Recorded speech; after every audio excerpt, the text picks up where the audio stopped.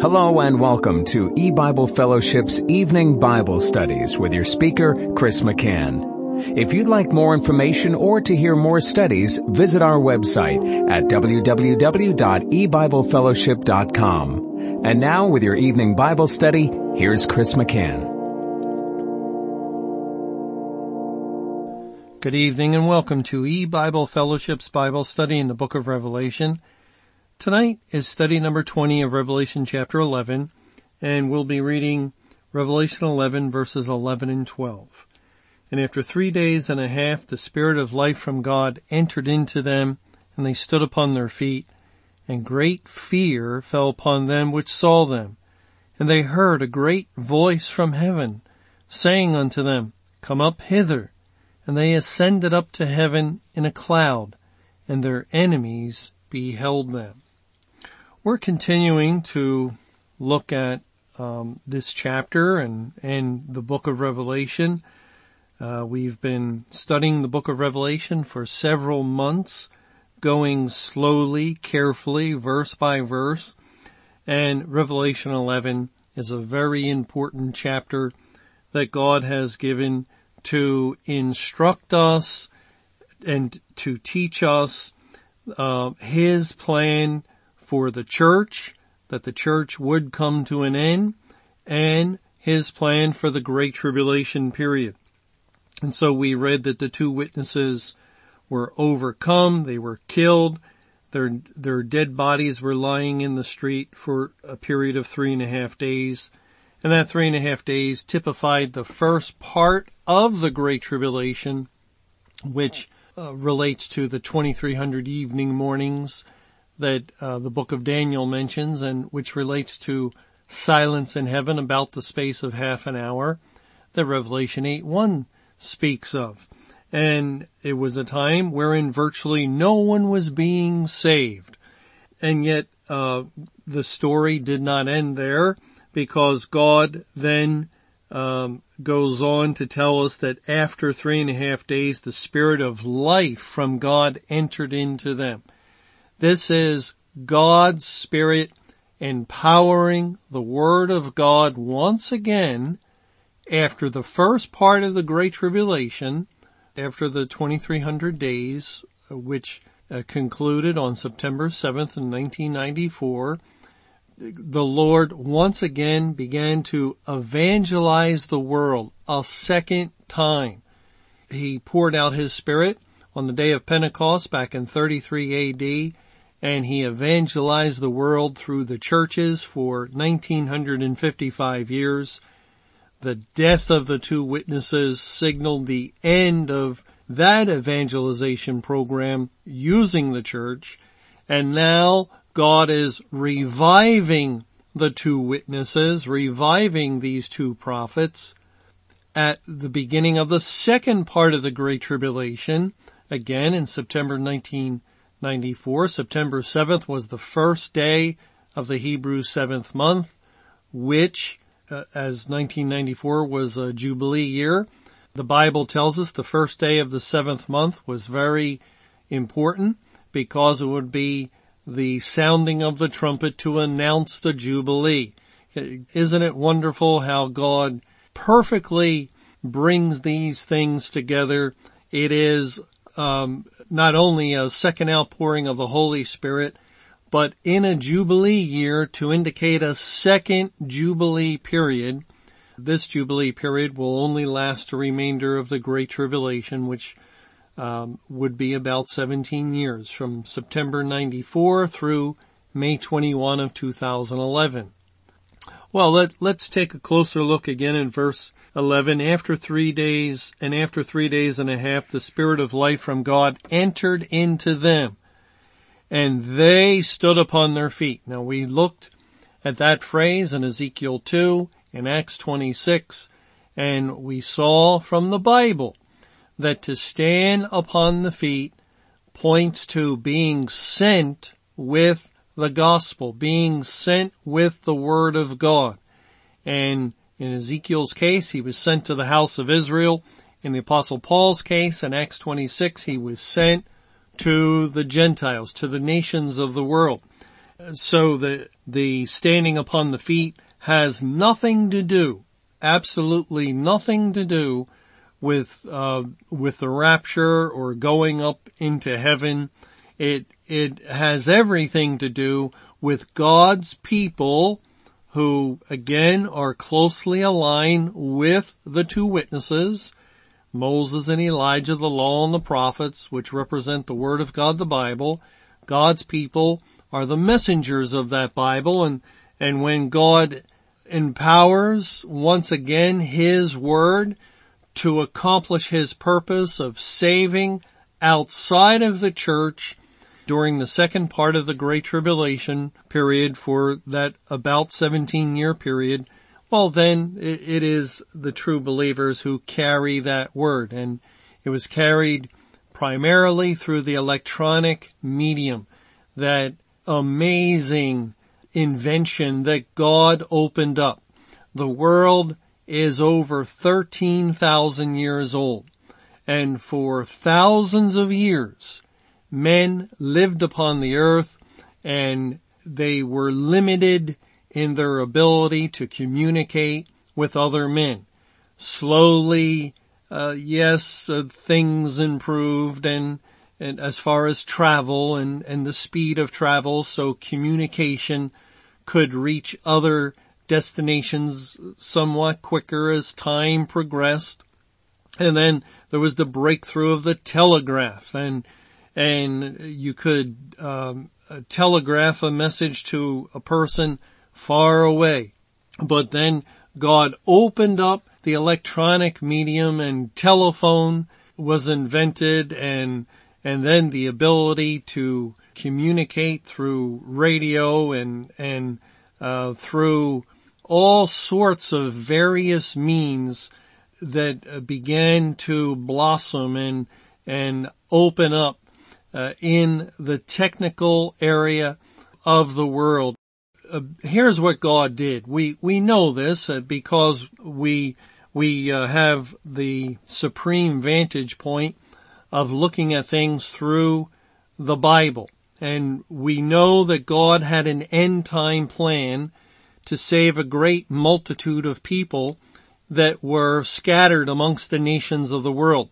And the Lord arranged things in which He allowed the population of these nations of the people of the world to mushroom, to greatly multiply, so that the population of the world reached billions of people for the first time. And how could these people be reached? God's elect, tens upon tens of millions, were scattered amongst them. How could even the church reach those people if all the churches were faithful, which they weren't, and if all the churches pooled their resources and went forth as missionaries, which they did not do, then perhaps maybe they could be reached. But that wasn't God's plan. God simultaneously first judged the corporate body, the New Testament churches and congregations, which numbered about 2 billion by the time the judgment came upon them. And He finished using them. They would play absolutely no part in the sending forth of His word to that great multitude that He intended to save. And in a sense, it was as though God was saying, I don't need you. You have been unfaithful. You have been unjust. You have rebelled against my commandments, and you have not accomplished the purpose that I gave you. And even though I have a plan to save a great multitude of people, and even though the time is very short for me, the Lord is speaking, to accomplish that plan, I have no intention whatsoever of using you, the churches, to do my bidding and to accomplish my purposes for these elect people. And God just basically pushed them aside and they played no role, no part at all in the great work that God reserved for last of saving the great multitude. Instead, the Lord, in his infinite wisdom, prepared 100 or 125 or 150 years in advance to slowly begin to open up the field of electronics, to give man, the men of the world, wisdom in that area. These things were always in the world. They could always have been known or discovered, but God held it back. There was, it was in time, throughout the earlier centuries of the world, the earlier millenniums, and God reserved this for the time of the end. He timed it to explode, to grow, so that it would become commonplace for man to have worldwide communications ability at the very time it was necessary for the true gospel to be proclaimed to all the nations, to all the people of the world.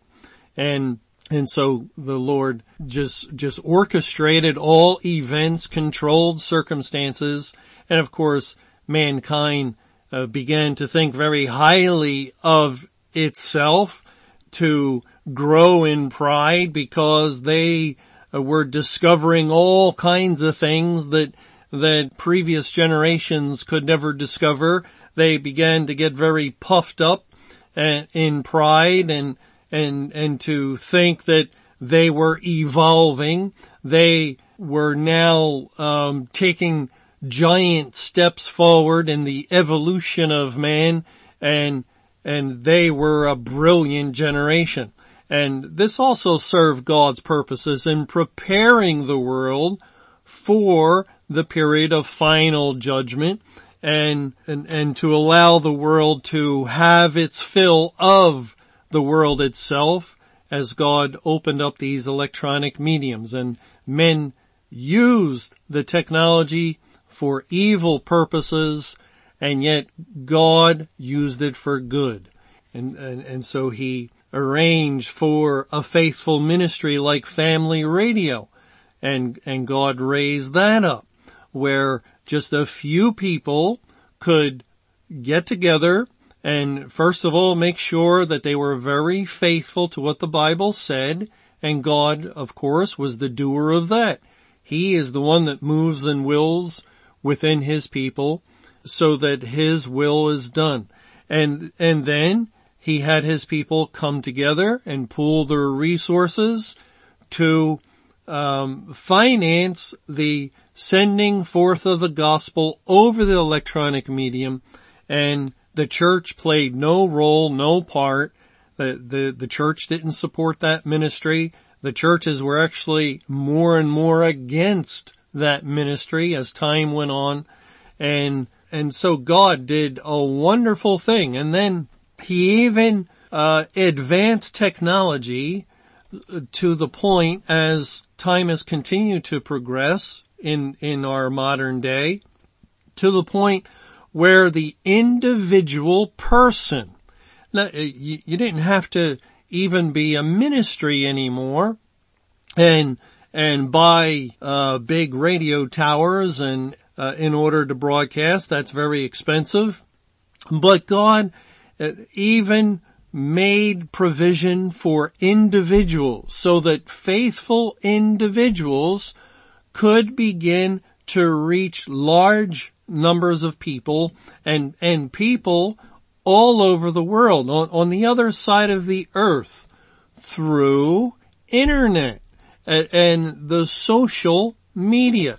And so God, and this would bring us up to date, God has allowed for a believer, let's say, living on the East Coast of the USA to go to work like normal, to come home from work and to go on to their computer in their own home. No travel involved, no large funds involved. They just log in and they can go on to Facebook, or they can go on to Twitter, or they can go on to a Yahoo group, or I'm sure there's many other things out there today too. And they can put on their own page their statement of the gospel, and their friends and their family and others even could see that, and they have just shared the gospel with these people. It really is incredible what God has worked out for these final days as far as opportunities for sharing the Word of God that were never there before. Before, when God was working through the church, in order to be heard, primarily you had to be a pastor. You had to be someone who was given permission to preach in the pulpit. Occasionally there would be someone preaching in a field, but for the most part, that's where the gospel was centralized. That's where it would be located in the church. But now that the church age is over, there is no location except through the electronic medium primarily, where people can hear it. They can listen that way. And so the two witnesses, when they stood upon their feet and God sent them, it was being sent in a similar way as before, as they were sent into the world with the churches, but it was vastly different as far as how the message of the two witnesses, the message of the Bible, was carried. Even though the Lord's people would get personally involved, hands-on involved in distributing tracts, but for the most part, the message was carried electronically, and then the message was finally picked up by the world's media and carried even more as the Great Tribulation period came to a close. Well, all right, again here in Revelation 11, verse 11, the Spirit of life from God entered into them, and they stood upon their feet, and great fear fell upon them which saw them. Great fear fell upon them which saw them. Now, the language, or this language of fear falling on the people that saw the two witnesses, is actually a good thing, or it's positive language. It is letting us know that when the two witnesses stood upon their feet, which is language of the gospel going forth into the world, that it was not unnoticed. These people saw them, and not only did they see the two witnesses, but great fear came upon them because of it. And let's look at, for instance, Acts 9:31. Now, fear is a word that can be taken various ways, and normally it has a connotation of something negative when you fear something. But in the Bible, fear of God is a good thing. Fear of the Lord is the beginning of wisdom, Proverbs tells us. And we read in Acts chapter 9 in verse 31, "Then had the churches rest throughout all Judea and Galilee and Samaria, and were edified and walking in the fear of the Lord, and in the comfort of the Holy Ghost were multiplied." Walking in the fear of the Lord. The fear of the Lord for a child of God. When God saves someone, they are granted as part of that new heart and new spirit, that new inner man that they have been given. They are granted fear of God. And the fear of God is a strong desire to do the will of God, to keep His commandments. It is a fear of offending God, that is to sin against Him, not because we might think that we'll lose our salvation or anything like that, but we have been given a very healthy, fearful respect for God. And on the other hand, the people of the world do not have that kind of fear of God. We read in Romans chapter 3, in verse 18, and this is speaking of the wicked, there is no fear of God before their eyes. Now, just think, for instance, of the message of Jonah when God sent him to the city Nineveh. And Jonah went into the city a day's journey and cried out, "Yet 40 days, and Jehovah will destroy this city," or something similar to that. And the people of Nineveh heard the message and took action. From the king on down, they began to sit in sackcloth and ashes and cried mightily to God, because who can tell if God might peradventure turn from the evil that He intended against them. And God did turn.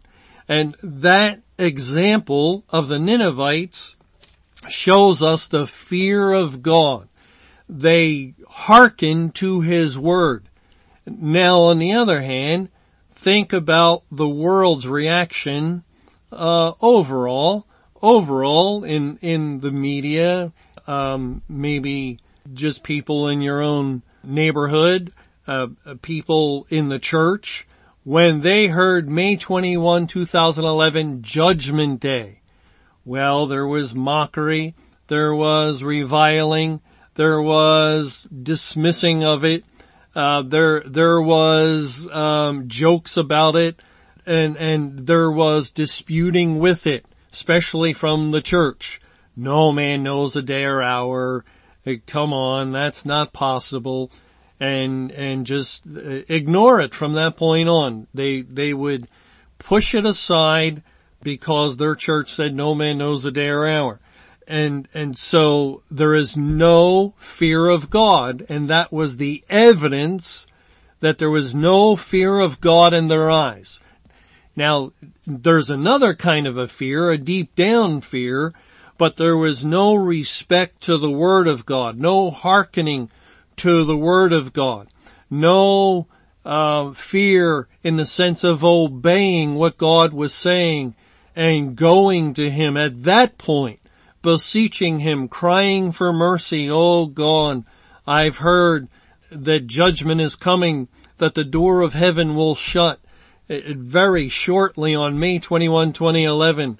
Oh Lord, have mercy upon me." At that point, someone could cry for mercy, and we encourage people, E-Bible Fellowship encourage people, go to God while He may be found, and beseech Him. And if anybody tells you to stop crying for mercy, cry all the more. And at that time, there were people who didn't like the idea of crying out to God for mercy. No matter what the truth of the Bible is in its season, when you proclaim it, you're going to have critics. You're going to have those that argue with God. It's not with us. It's with the Word of God. And there were individuals that didn't like that we would emphasize crying for mercy so much. Well, now the season has changed. The day of salvation has ended, and E-Bible Fellowship no longer encourages people to cry that way. If anyone would go to God, we have to go properly, recognizing the day we're in, and go saying, "Oh Lord, I know you shut the door of heaven on May 21, 2011, but could it be, having had mercy, that is it possible that you save me before you shut the door?" And that's the only way God allows someone to come to Him at this particular time. There is no fear of God in the eyes of men, and the way the world reacted to the news of what God was about to do was evidence of that. Let's just look at another verse concerning fear in the Gospel of Luke. In Luke chapter 1 and verse 50, it says, "And his mercy is on them that fear him from generation to generation."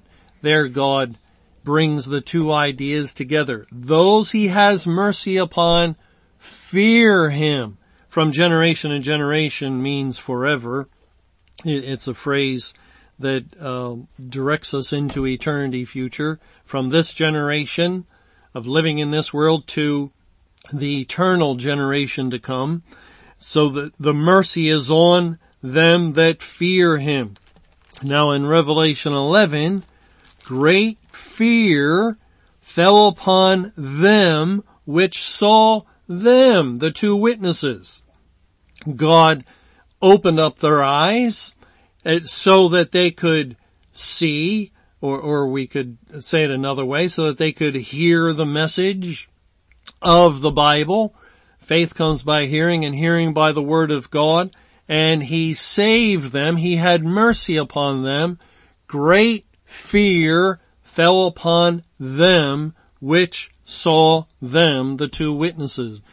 This is a verse that is describing the response of the great multitude to the message from God of the Bible in the days leading up to May 21, 2011, when the warning trumpet sound was proclaimed to all the earth, and all of the remaining ones whose names were recorded in the Lamb's Book of Life heard and were saved, and God bestowed grace and mercy upon them, and as a result they feared the Lord. Great fear fell upon them. Thanks for joining us for E-Bible Fellowship's Evening Bible Studies. You can hear these studies Monday through Friday over Paltalk, Skype, E-Bible Fellowship's webcast audio, or over your phone. For more information or to hear other studies, visit www.ebiblefellowship.com. Until our next study, may the Lord's perfect will be done.